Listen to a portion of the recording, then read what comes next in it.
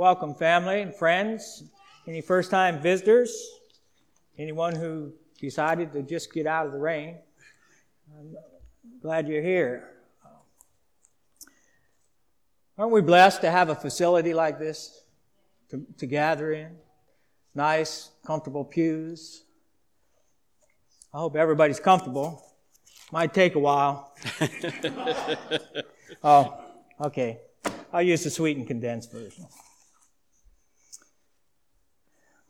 But by the time I'm done with this message, some of you still might be a bit uncomfortable. And I'm speaking for myself also, and I probably got a head start on most of you. So let me call on the Lord for His comfort in the presence and guidance of the Holy Spirit. Heavenly Father, I give you thanks for each and every one here today. You have gathered us for a purpose, a part of your good and perfect plan for our lives. Lord, I ask that you remove the Foster Grants from our eyes, the beat buds from our ears, and a lock on our hearts, that we may devote our all to what your Holy Spirit has for us today. In Jesus' matchless name, amen. So before I continue, let us hear from God's living word. Our text today is James 1:16-25. James, do not be deceived, my beloved brothers, for every good gift and every perfect gift is from above, coming down from the Father of lights, with whom there is no variation or shadow due to change. Of his own will, he brought us forth by the word of truth, that we should be a kind of firstfruits of his creatures. Know this, my beloved brothers, let every person be quick to hear, slow to speak, slow to anger. For the anger of man does not produce the righteousness of God. Therefore, put away all filthiness and rampant wickedness, and receive with meekness the implanted word, which is able to save your souls. Be ye doers of the word, and not hearers only, deceiving yourselves. For if anyone is a hearer of the word and not a doer, he is like a man who looks intently at his natural face in a mirror. For he looks at himself and goes away, and at once forgets what he was like. But the one who looks into the perfect law, the law of liberty, and perseveres, being no hearer who forgets, but a doer who acts, he will be blessed in his doing. This is the word of the Lord. Praise be to God. Thank you, Michael. The giver, the gift in thee. How many of you remember that first great gift you got as a child? I mean, the one that you thought there was nothing like it. One you might have been asking for or not. But there it was. Well, for me, it was when I was 9 years old. My aunt gave me a fly rod for Christmas. Now, I didn't know the difference between a fly rod and fly paper. But what I knew is I had me a fishing pole. And it was a beauty. It was an octagon-shaped solid bamboo, mahogany finish with red and green thread wrapping the eyelets. It had two replaceable tips. Didn't much matter because I broke them both. It was twice my height, but that wasn't of any concern because most of the time it just laid on the dock beside me as I used the line hand over hand. But it was a great gift. Pretty soon the thread unraveled and eyelets bent. The pole got shorter. But that just made it easier for trekking through the brush up and down Blackjack Creek. Yep, I used and abused that gift until it was just the reel in my pocket. But it was good and perfect until the next good gift came along. Now, I don't know what your first great gift was. Maybe a fishing pole like me. Or a 3-speed bicycle. Yeah, for you kids, it didn't go from 0 to 10 speed. Possibly it was a remote control car. Or for you ladies out there, maybe it was your first Barbie doll with all the accessories. Or an easy bake oven. Or a fishing pole like me. Regardless, I would imagine that you used the gift passionately until the gears stripped, the batteries wore out, your little brother cut Barbie's hair off, or you ran out of cake mixes, or until the next good gift came along. And like me, you stored the used and or broken one on the shelf or in the closet. Maybe they didn't wear out. Maybe they just didn't work the way you expected they should. Maybe the accessories or the instructions that came with it just complicated things for you and me. I would imagine, like me, throughout your life, you have received many good gifts. I don't believe we really looked at all of them as coming from God, but our text tells us differently. As we look at verse 17, every good gift and every perfect gift comes down from above, from the Father of lights, with whom there is no variation or shadow due to change. Now it's obvious who the giver, the Father of lights, is, as we're told in Genesis 1:16. So God made the two large lights. He made the larger light to rule during the day and the smaller light to rule during the night. He also made the stars. Are the gifts I've spoken of thus far the ones referred to in today's text? Perhaps. I do believe that our God and Father in heaven, the giver of all good gifts, lavishes us with these gifts and many others. But most of these are given indirectly through His version of FedEx, UPS, or Amazon, better known as Mom, Dad, Auntie, Grams. You get the picture. There's one gift, though, that I received when I was 30 years old. It wasn't Christmas or my birthday or any other special occasion. In fact, it was probably one of the lowest points of my life. There was no doubt where this gift came from. It was supernatural. No one I know could or would afford this for me. I believe this is the gift the giver is giving in our text in verse 21. Therefore, put away all filthiness and rampant wickedness, and receive with meekness the implanted word, which is able to save your souls. Now, in the Gospel of John, it starts out, in the beginning was the Word, and the Word was with God, and the Word was God. This gift wasn't given wrapped in shiny paper with fancy ribbons and bows. This gift was given wrapped in humility, shame, persecution. The only ribbons were the ribbons of torn flesh across His back. The only bow, a crown of thorns upon His head. This gift was not given under a tree. This gift was nailed to a tree, much like the one behind me. This gift was the giver's, God's sacrifice of His one and only good and perfect Son, Jesus Christ, for the atonement of my sins, past, present, and future. This gift wasn't just given to me, it's offered to you, and to everyone you know.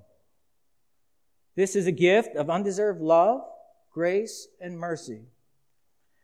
This gift comes with a promise of eternity, with the giver, God the Father Almighty, when we leave this earth. You can't wear this gift out. But most important, through our acceptance of this gift and our faith in the atoning sacrifice of Christ on our behalf, it restores our relationship with the giver. The relationship with God that was lost in the garden by Adam and Eve. The very relationship that God created us for. It's not just a ticket into heaven. Something we put on the shelf until needed. It is a gift of a relationship, a daily walk with God, the giver of all good and perfect things. The gift doesn't come with batteries. It's not AC, DC. It doesn't require a USB. This gift is all powerful. The gift comes with the most comprehensive instruction manual you could imagine. 66 books of God's living Word. Instructions for every aspect and challenge in your life. It covers health, government, science, economics, marriage, psychology, biology, sociology, grief, love, raising a family. And if you're having trouble understanding the instructions, it comes with the Holy Spirit to interpret for you. This gift comes with a bundle of accessories listed throughout the instructions. Just to name a couple, prayer, the ability to talk directly and transparently to the giver through the gift, the accessory of one another, for gathering together in worship and praise of our gift and the giver, to hold one another accountable, to encourage one another. For you brothers and sisters listening to this from home, I miss seeing you here. I am encouraged greatly when you come walking through the door. There's no product registration for this gift, only that you acknowledge the need for a Savior for the atonement of your sins, repentance, and submission to the will of God. Oh, maybe that's where this gift gets a bit uncomfortable. I know in the 36 years since I've received this gift, there has been a time or two, conservatively speaking, where I've set the gift on the shelf over that submitting my will to the giver's will thing. So what does submitting our will to the will of God mean to me and thee? For starters, I know what it doesn't mean. It doesn't mean you can pick all the fruit you want from the tree of knowledge of good and evil, as shown to us in Genesis 2:17. But the tree of the knowledge of good and evil you shall not eat, for in the day that you eat of it, you shall surely die. So let me back up just a little to clarify why we were created by God and His will for us. Let's go back to the instruction manual. Genesis 1:26-31. Then God said, "Let us make man in our image, after our likeness, and let them have dominion over the fish of the sea, and over the birds of the heavens, and over livestock, and over all the earth, and over every creeping thing that creeps on the earth."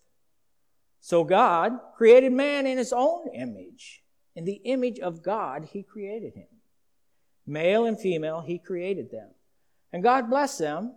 And God said to them, "Be fruitful and multiply, and fill the earth and subdue it, and have dominion over all the fish of the sea, and over the birds of the heavens, and over every living thing that moves on the earth." And God said, "Behold, I have given you every plant yielding seed that is on the face of the earth, and every tree with seed in its fruit. You shall have them for food, and to every beast, and to every bird of the heavens, and to everything that creeps on the earth, everything that has the breath of life. I have given every green plant for food." And it was so. And God saw everything that He made, and behold, it was very good. Family, God created us to glorify Him. He created us in His image. The giver granted Adam with good and perfect gifts right from the word go. God gave them everything they needed to survive and serve Him with only one instruction. Verse 28, "Be fruitful and multiply, and fill the earth and subdue it, and have dominion over the fish of the sea and all of the birds of the heavens, and over every living thing that moves on earth." In other words, the gift came with responsibility. Tend my garden. And there was only one rule to follow. Do not eat the fruit from the tree of knowledge of good and evil. We all know how that turned out, as Pastor Chad diligently led us through Genesis up to the flood. Throughout the instruction manual, we are continually given guidance on how to tend His garden. Why Jesus Himself instructs on sowing seed and how to weed. Yes, the gift followed the guidance from the giver and passed it on to His disciples. Tend my garden. Or as stated in Matthew 28:18-20. And Jesus came and said to them, "All authority in heaven and on earth has been given to me. Go therefore and make disciples of all nations, baptizing them in the name of the Father and of the Son and of the Holy Spirit, teaching them all that I have commanded you." All that He had commanded them was summed up back in Matthew 22:37-40, when He answered the Sadducees' question of which is the greatest commandment. And he said to him, you shall love the Lord your God with all your heart, with all your soul, with all your mind. This is the great and first commandment. And the second is like it. You shall love your neighbor as yourself. On these two commandments depend all the law and the prophets. If it's still not clear to you what submitting our will to the will of God is for thee, let me fast forward to the year 1607 and maybe paint a picture for you. Pastor Robert Hunt led an expedition from England to this land. When they landed at Virginia Beach, they planted a cross that they had brought from England. In the following prayer, they dedicated this country, America, to the glory of God. We do hereby dedicate this land and ourselves to reach the people within these shores of the gospel of Jesus Christ, and to raise up godly generations after us. And with these generations, take the kingdom of God to all the earth. May this covenant of dedication remain to all generations, as long as this earth remains, and may this land, along with England, be evangelists to the world. May all who see this cross remember what we have done here, and may those who come here to inhabit join us in this covenant and in this most noble work, that the Holy Scriptures may be fulfilled. They knew the giver and had accepted his good and perfect gift and the responsibility that came with it. They were tending his garden. 169 years later, the framers of the Declaration of Independence realized the gift that they had received and who the giver was as they penned the document to declare our nation's independence.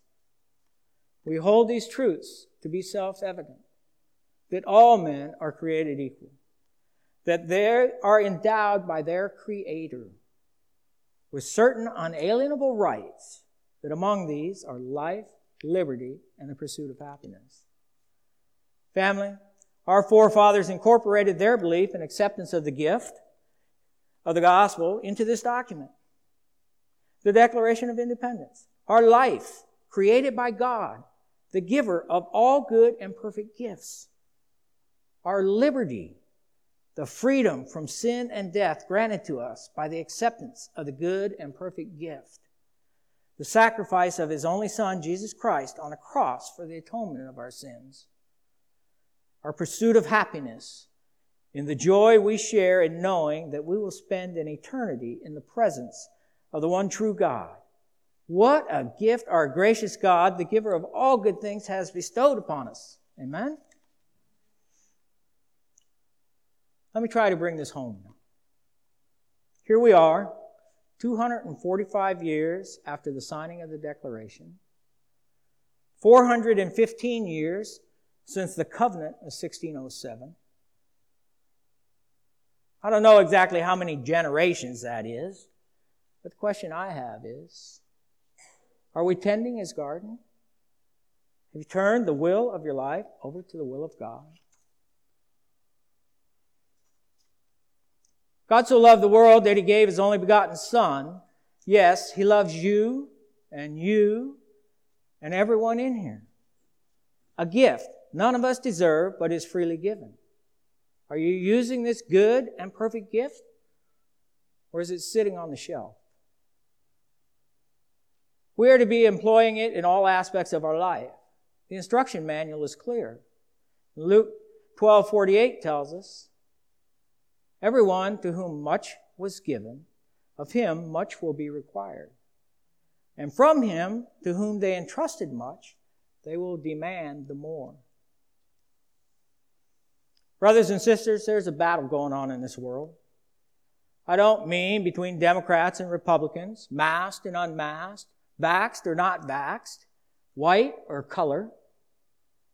It's a battle between powers and principalities, right and wrong, a battle between good and evil, moral and immoral.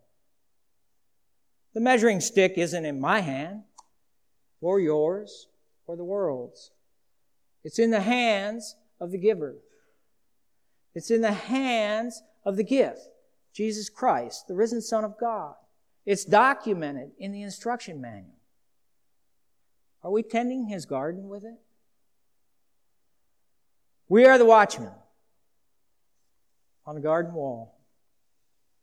The book of Ezekiel tells us the watchmen had great responsibility. They were to sound the alarm if they seen the enemy coming.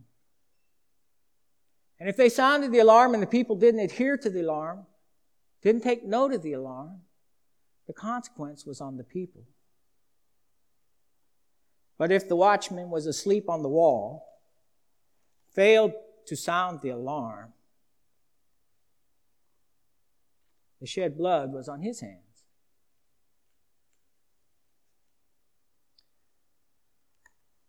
We're not just to be called to be watchmen on a wall around our homes, but around our children's schools, around this building, around our city, county, state, and federal governments.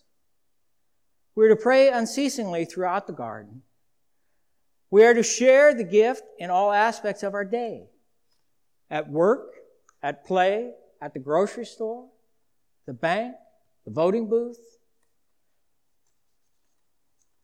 Now, family, I spoke of the giver, the Father of lights, the bestower of every good and perfect gift. The most gracious gift of all, the sacrifice of His one and only Son, Jesus Christ, on our behalf, that we might live righteously through Him. So now, what about thee? I draw your attention back to the last 4 verses of our text. Verse 22. But be doers of the word and not hearers only, deceiving yourselves. For if anyone is a hearer and not a doer, he is like a man who looks intently at his natural face in a mirror. For he looks at himself and goes away and at once forgets what he was like. But the one who looks into the perfect law of liberty and perseveres, being no hearer who forgets, but a doer who acts, he will be blessed in his doing. Crossway? Are we a hearer or a doer? Have you accepted the giver's good and perfect gift? Are you tending His garden with it? Or have you placed it on the shelf? It's up to thee. Let's pray.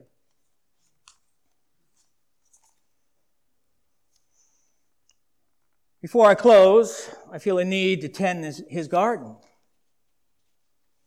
So with every head bowed and every eye closed, maybe there's someone here who hasn't accepted the gift of God's gracious love, the gospel of Jesus Christ, His sacrifice upon the cross for the atonement of your sins. Is the Holy Spirit speaking to your heart? If it's you, now's the time to lay your sins at the foot of the cross. Confess your need for a Savior and turn the will of your life over to Him. If so, just raise your hand. I would like to pray for you. Maybe there are some of you who have received the gift, but realize you've had it on the shelf for a while. I want to ask our Lord for forgiveness. I want to pray for you also.